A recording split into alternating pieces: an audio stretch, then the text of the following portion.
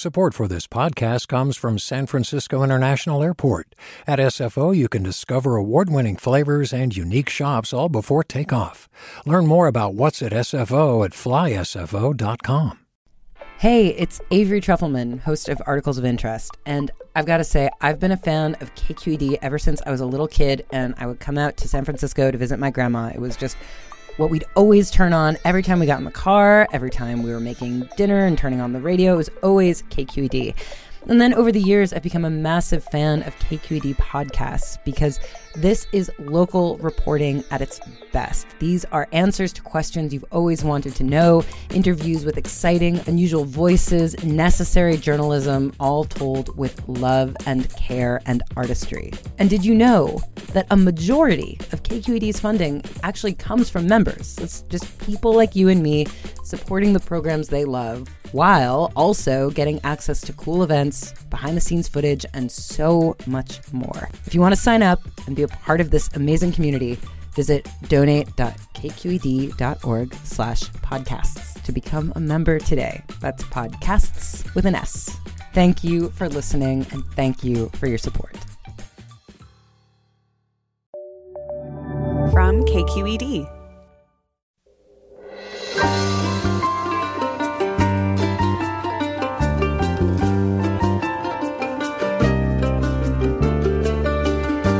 From KQED Public Radio in San Francisco, this is Forum. I'm Priya David Clemens. As a comedian and the Emmy-winning host of CNN's United Shades of America, W. Kamau Bell addresses the racial inequalities of American life with bracing and deft humor. Bell does not shy away from calling it like he sees it, and he's seen a lot. The show's new season debuts Sunday, and we'll talk with Bell about his thoughts on current events and what the call to defund the police really means right here in the Bay Area. Then at 9:40, we'll hear what communities in East Palo Alto are doing to adjust to the problem of sea level rise. That's next on Forum, right after this news.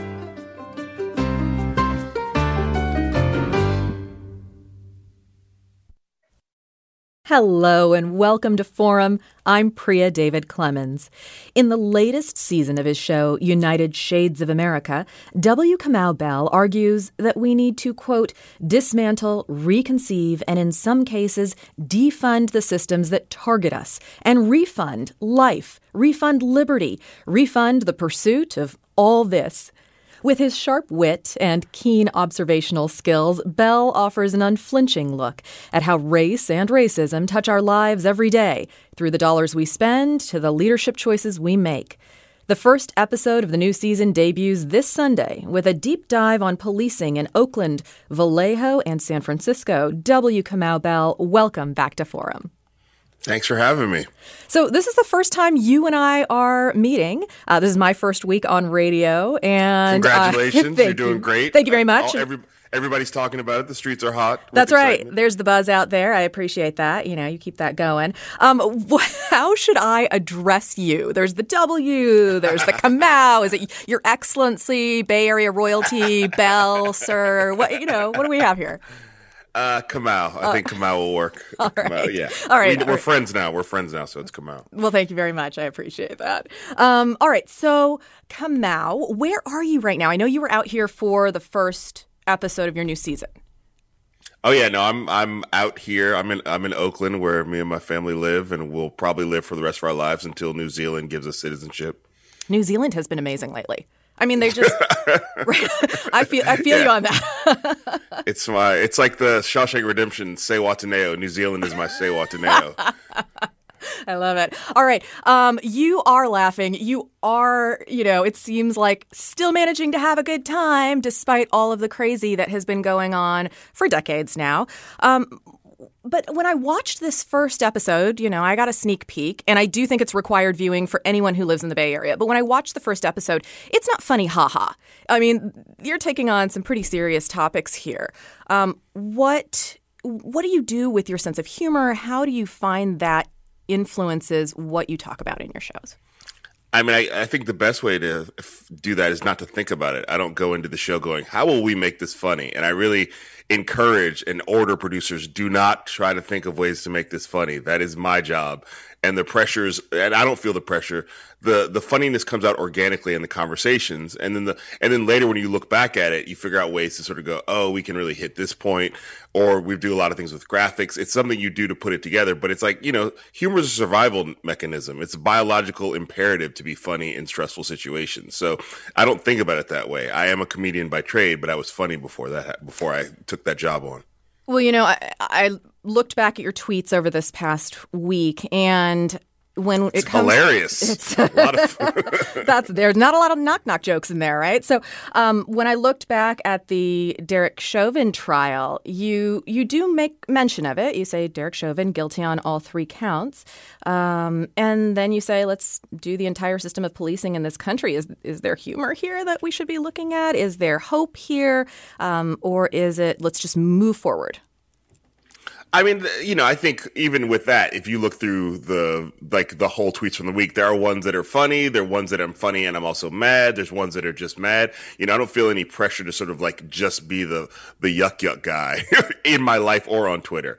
So I do think that it is important in moments like that. And I know that I've started to accept the fact that there is some audience for me who are like, what do you think about this happening in real time? I don't care about what you, the comedian, thinks. I care about what you, the person, thinks. And so I appreciate that and then speak like that. But then I also am a guy who will send out a tweet that is just funny about something my kid said. So I want to be my full self, which is actually what this whole struggle in America is for Black folks, Indigenous folks, Latinx folks, the AAPI community. Can we be our full selves? Do we have to be a version of ourselves that the system of white supremacy imposes on us? What do you think? Are you getting to be your full self?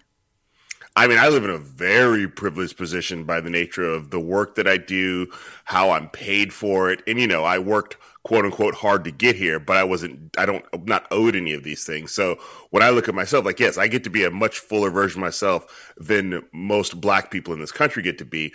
But that also puts the pressure on me to try to create that space for other Black people to be the full version of themselves. Tell me about your thoughts on the Derek Chauvin verdict.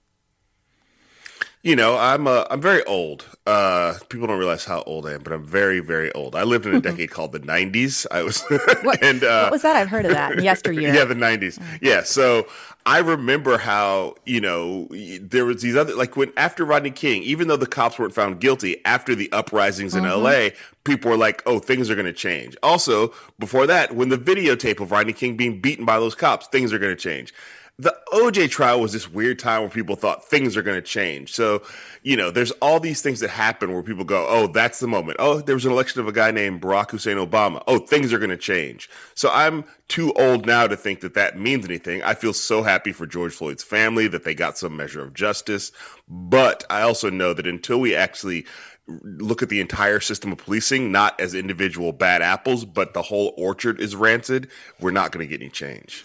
Do you think that's starting to happen? Do you see that change occurring, in part possibly even with the election of several very progressive DAs?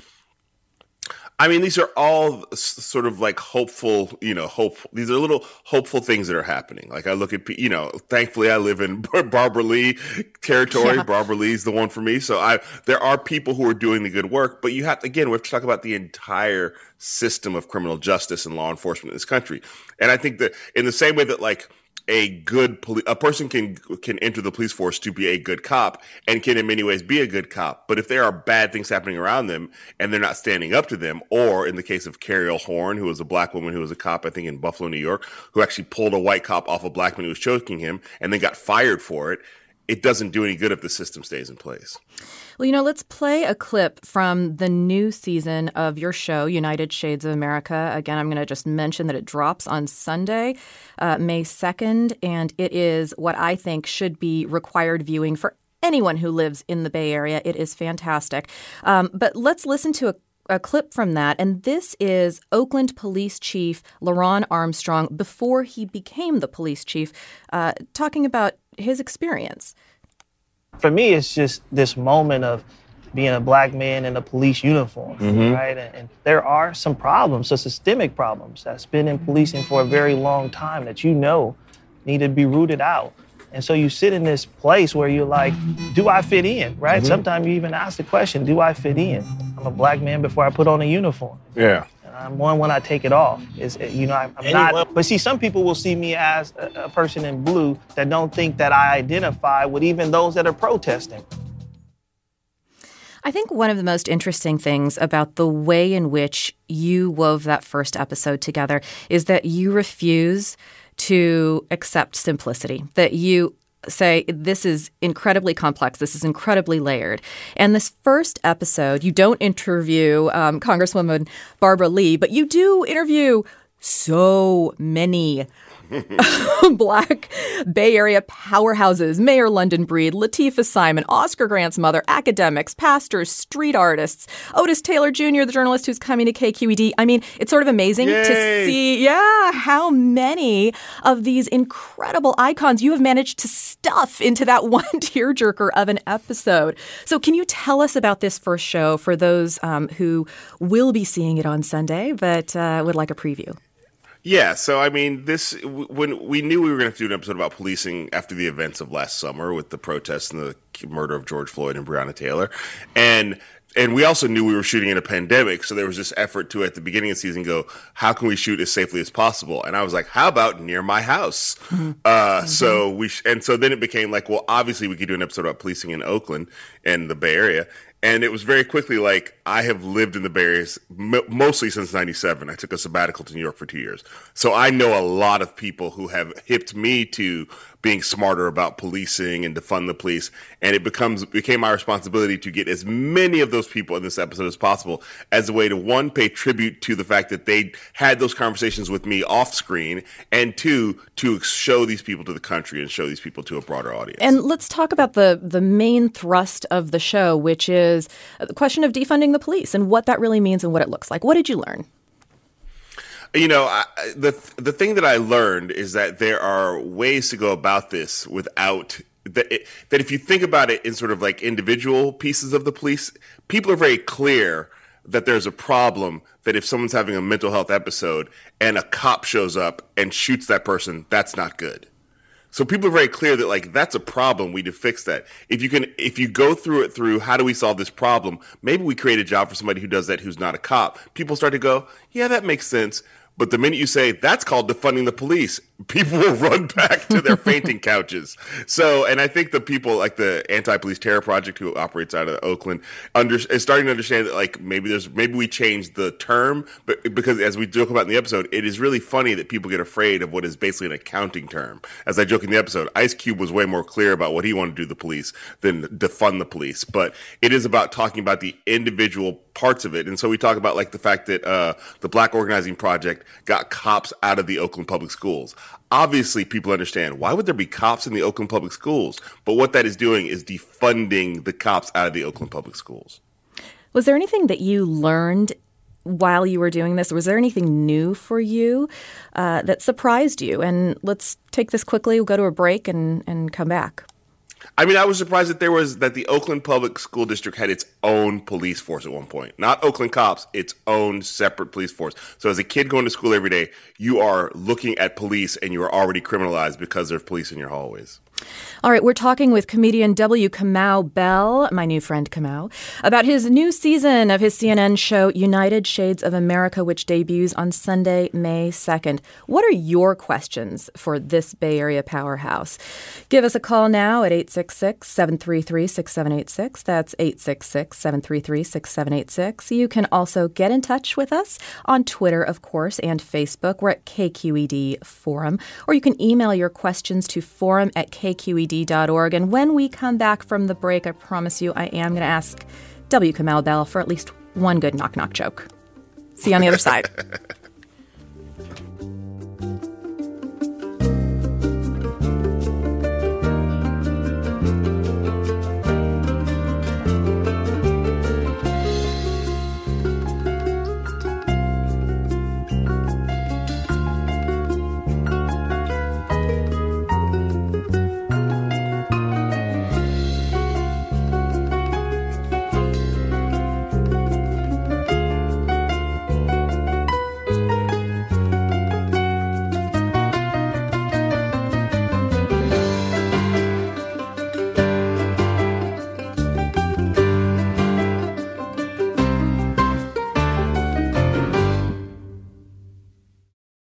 Support for Forum comes from San Francisco Opera. Set 10 years after a school shooting, the critically acclaimed opera Innocence takes us into a complex emotional journey where our understanding of innocence and guilt is constantly upended.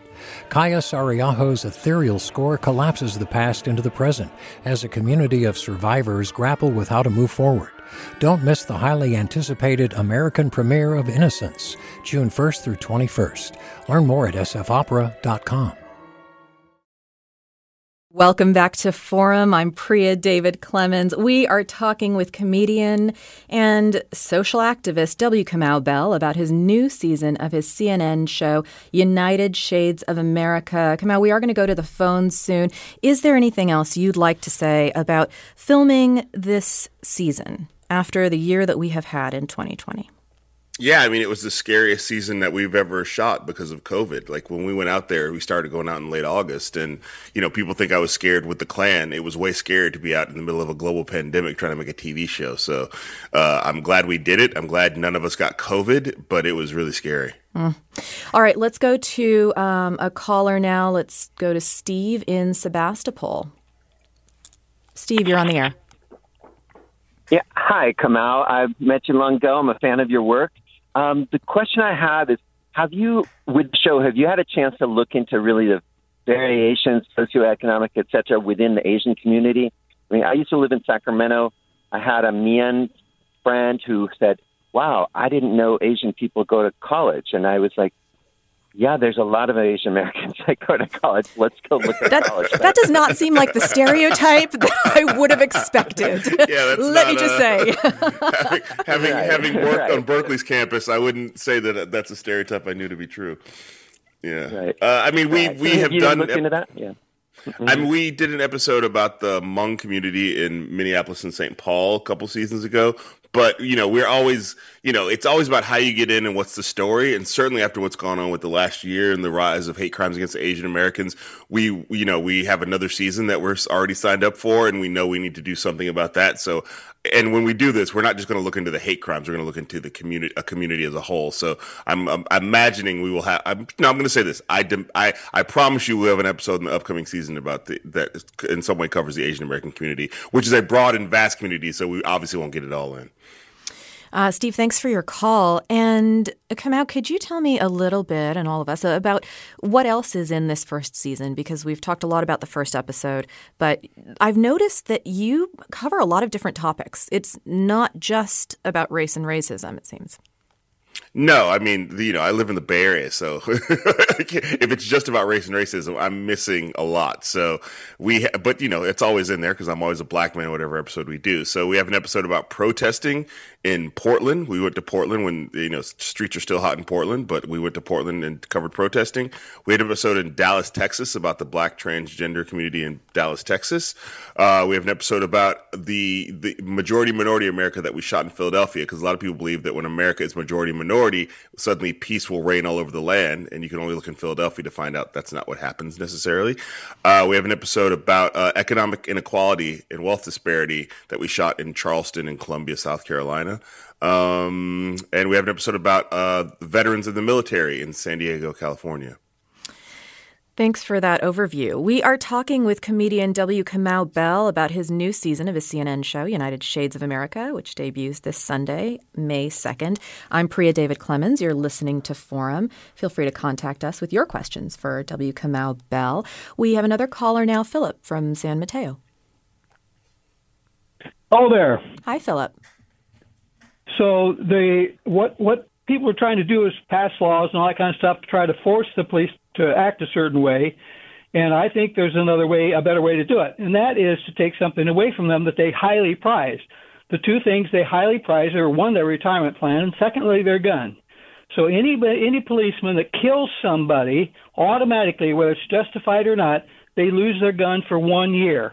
Okay, they become a police officer without a gun, as they do a desk job or whatever. And also, instead of being able to retire in 20 years, they fall into the category where they retire in 40 years. So for that 1 year, they're in the 40-year retirement plan. They are going to hate that, and the policemen, are going to figure out a way to stop people without killing them, because they don't want to lose those two things. So there's some creative suggestions there from Philip. Thank you so much for calling in and sharing those ideas. Kamau, you're not a policymaker, but you're certainly steeped in these concepts. What do you think of these ideas? No gun, no retirement. I mean, I think we should all be brainstorming ways to ways for police to kill less people and to treat people more equitably. I think the issue that you run into with both those ideas is police unions, which is what we talk about in the episode. The police unions are so powerful that you can't really do anything to police because the unions have so much power that they won't let it happen. And so that's why it's about dismantling the system. Because right now, the police unions can actually tell the mayor to go jump in a lake. They don't really have to do anything the mayor says. And I'm not talking about London Breed specifically. I'm just talking about mayors in general. So I think that we have to understand that the whole system is the problem. And until we make the system more equitable and the way we even look for people to be police and train them, we're going to be in this position. But yeah, I'm all for brainstorm. No bad ideas in a brainstorm. Philip, thank you for your call. We appreciate it. What do you think, Kamau, people should be doing? There's certainly more black leaders who are being elected, more black police chiefs than there have been before, more protesting. What else needs to happen to get to that point where you'd say, okay, that you're willing to stand there and say, yes, I see change and I believe that things are getting better in America? Because it sounds like you're not quite there yet. Oh, no, I know too much, Priya. I know too much. Yeah. Like I said, it's really, we have to stop nibbling around the edges. I was a person who would have believed in reform maybe 10 years ago, but we have to stop thinking that it's about electing the right person. Because again, that person is in a system that was built on white supremacy. And until we dismantle the school system, mass incarceration, the law enforcement, until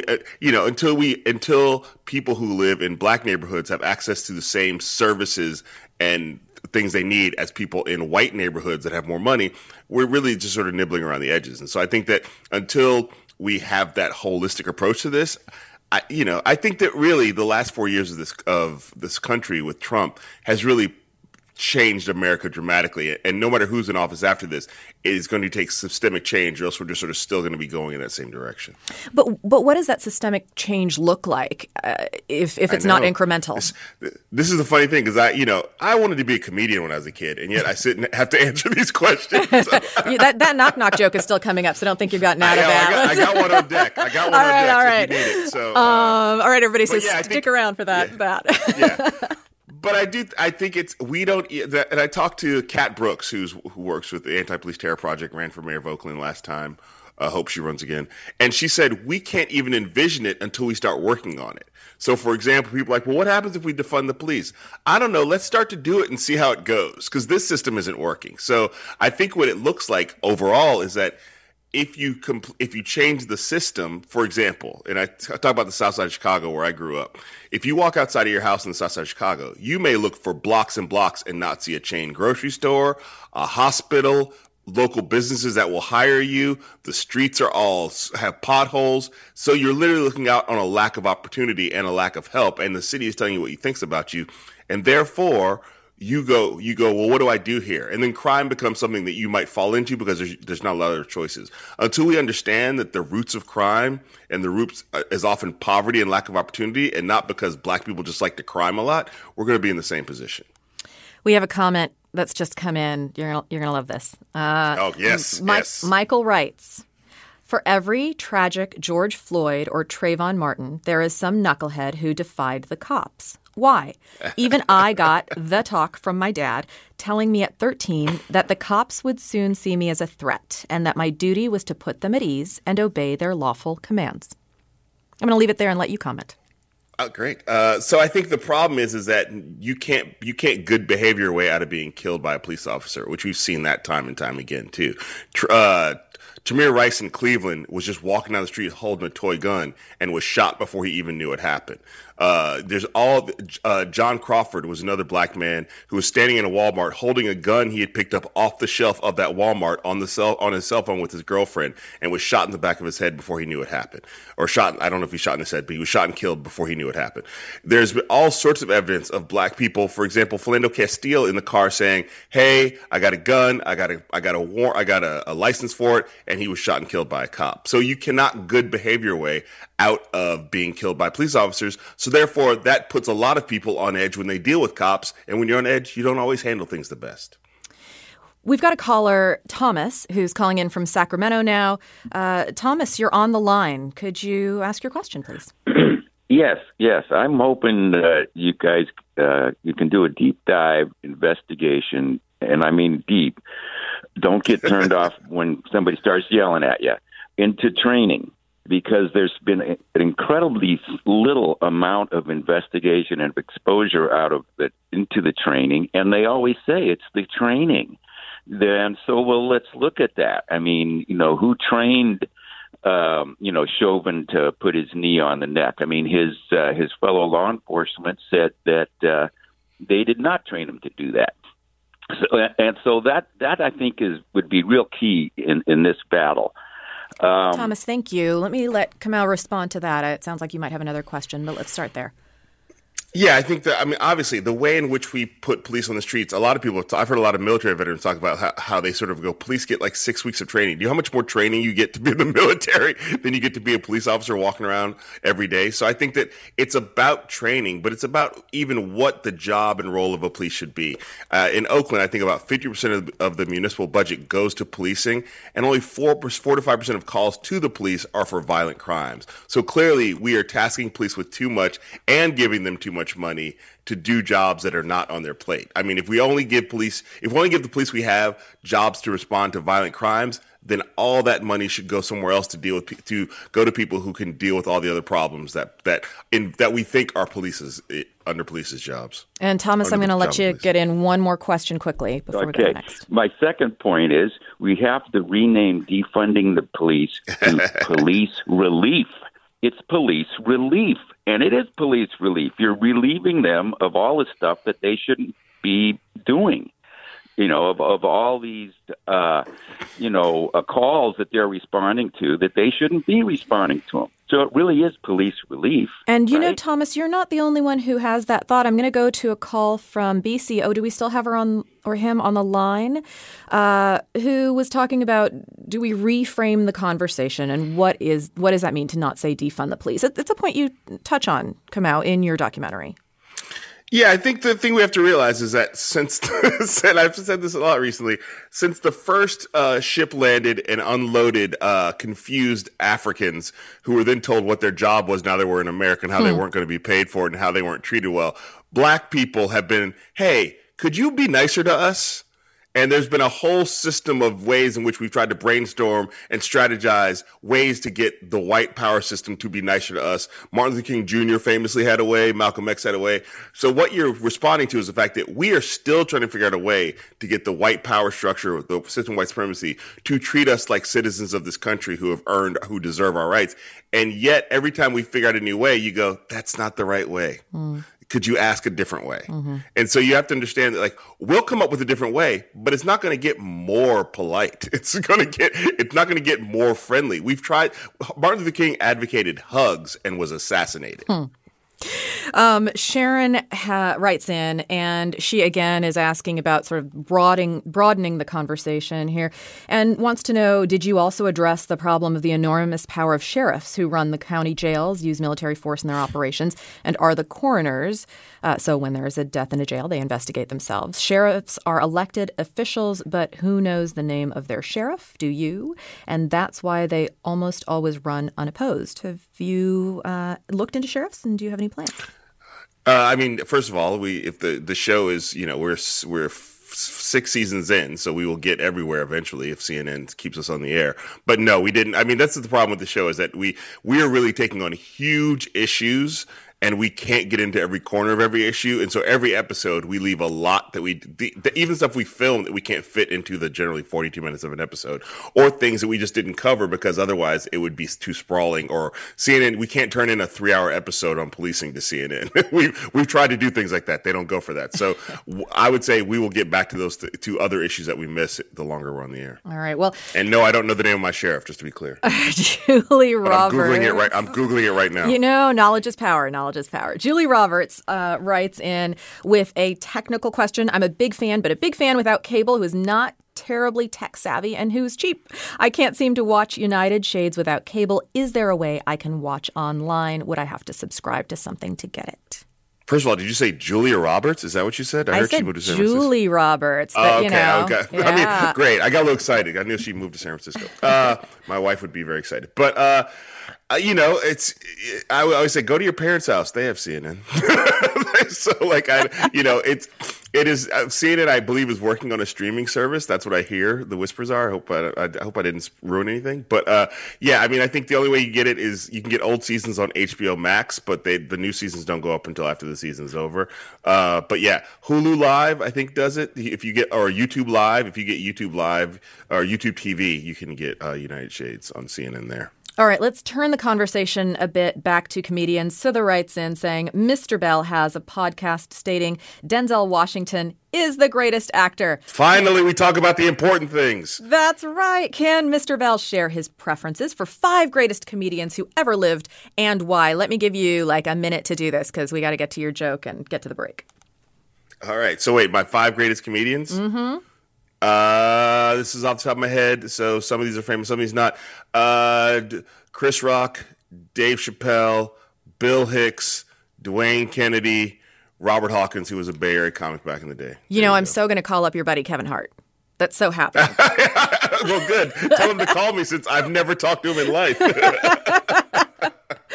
My name is Priya David Clemens. You are listening to the 9 a.m. hour of Forum. We are talking with comedian W. Kamau Bell about his new season of his CNN show, United Shades of America, which debuts on Sunday, May 2nd. Kamau, would you please give us that knock-knock joke? So, Priya, what's my name? Your name, W. Kamau Bell. Will you remember my name in a year? I will. Will you remember my name in 2 years? I will. Knock, knock. Who's there? You said you'd remember my name. That's a Juno Bell classic. That's a Juno Bell classic. That is one that I can use with my kids, too. I appreciate it. Very, very radio friendly. Yes. I play to all audiences. I do have to get to one more comment that just came in from Amy, which does... it touches my heart, and I know it'll touch yours. Amy writes, I'm a white person who feels enraged about how Black people are treated in this country. I wonder how you deal with the rage as a Black person. Well, my doctor has increased my high blood pressure medication. Wish I was kidding. Yeah. I've gained weight over the course of this pandemic for lots of reasons. One of those is just I think depression. And I think that so recently I've had to really shake myself out of my own doldrums and go, okay, I can't let racism kill me from the inside. And so I think one thing we have to do is really get active in how we are in the outside world, making sure that we're actually working to create an anti-racist society, and also making sure we're taking care of ourselves. I think that's a real thing too, is making sure that you're not taking so much of this in that it's actually affecting your own mental health. I'm in therapy once a week, even Zoom therapy through the pandemic. I think it's really important to take care of your mental health. And also still, year over year, make sure that you're actually creating a more anti-racist society and increase the goals that you had the previous year to make sure you're actually doubling down and really pushing. Kamau, thank you for that advice. I will, try to get in some time to take a walk and stretch a little later today myself. So thank you for that reminder. We have been talking with comedian W. Kamau Bell about his new season of his CNN show, United Shades of America, debuting on CNN on Sunday, May 2nd, which I think should be required viewing for everyone in the Bay Area. It is excellent. Go watch it. Support W. Kamau Bell. Join him on Twitter. You will learn a lot and be amused along the way. When we come back from the break, Kamau, thank you. Let me say that first. Thank you. Thank you. And the sheriff is Ahern. My friend Kate Schott's in it. The sheriff is Ahern. You got it in. Thank you. Okay, so when we come back from the break, we're going to be talking about East Palo Alto and rising sea levels, what people there are doing to protect themselves for the future, and lessons for us all.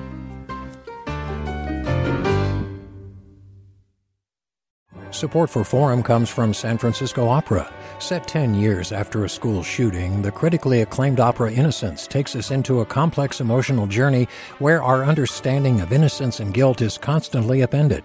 Kaya Sariaho's ethereal score collapses the past into the present as a community of survivors grapple with how to move forward. Don't miss the highly anticipated American premiere of Innocence, June 1st through 21st. Learn more at sfopera.com. We've all got those parts of our house where the internet just won't go. Well, if you had wall-to-wall Wi-Fi from Xfinity, you could worry less about dead spots. Because with wall-to-wall Wi-Fi from Xfinity, you get fast speeds, reliable connection in every room, and power for all of your devices, even when everyone's online. That's wall-to-wall Wi-Fi only with Xfinity. Restrictions apply, not available in all areas. Actual speeds vary. All over the country, we need to improve reading in Wisconsin. Schools are changing the way they teach reading. I'm calling for a renewed focus on literacy. We have gotten this wrong in New York and all across the nation. And it's happening because of a podcast. I think your podcast has changed my life. And I'm going to share this podcast with everyone I meet. Sold a Story investigates how teaching kids to read went wrong. New episodes of Sold a Story are available now.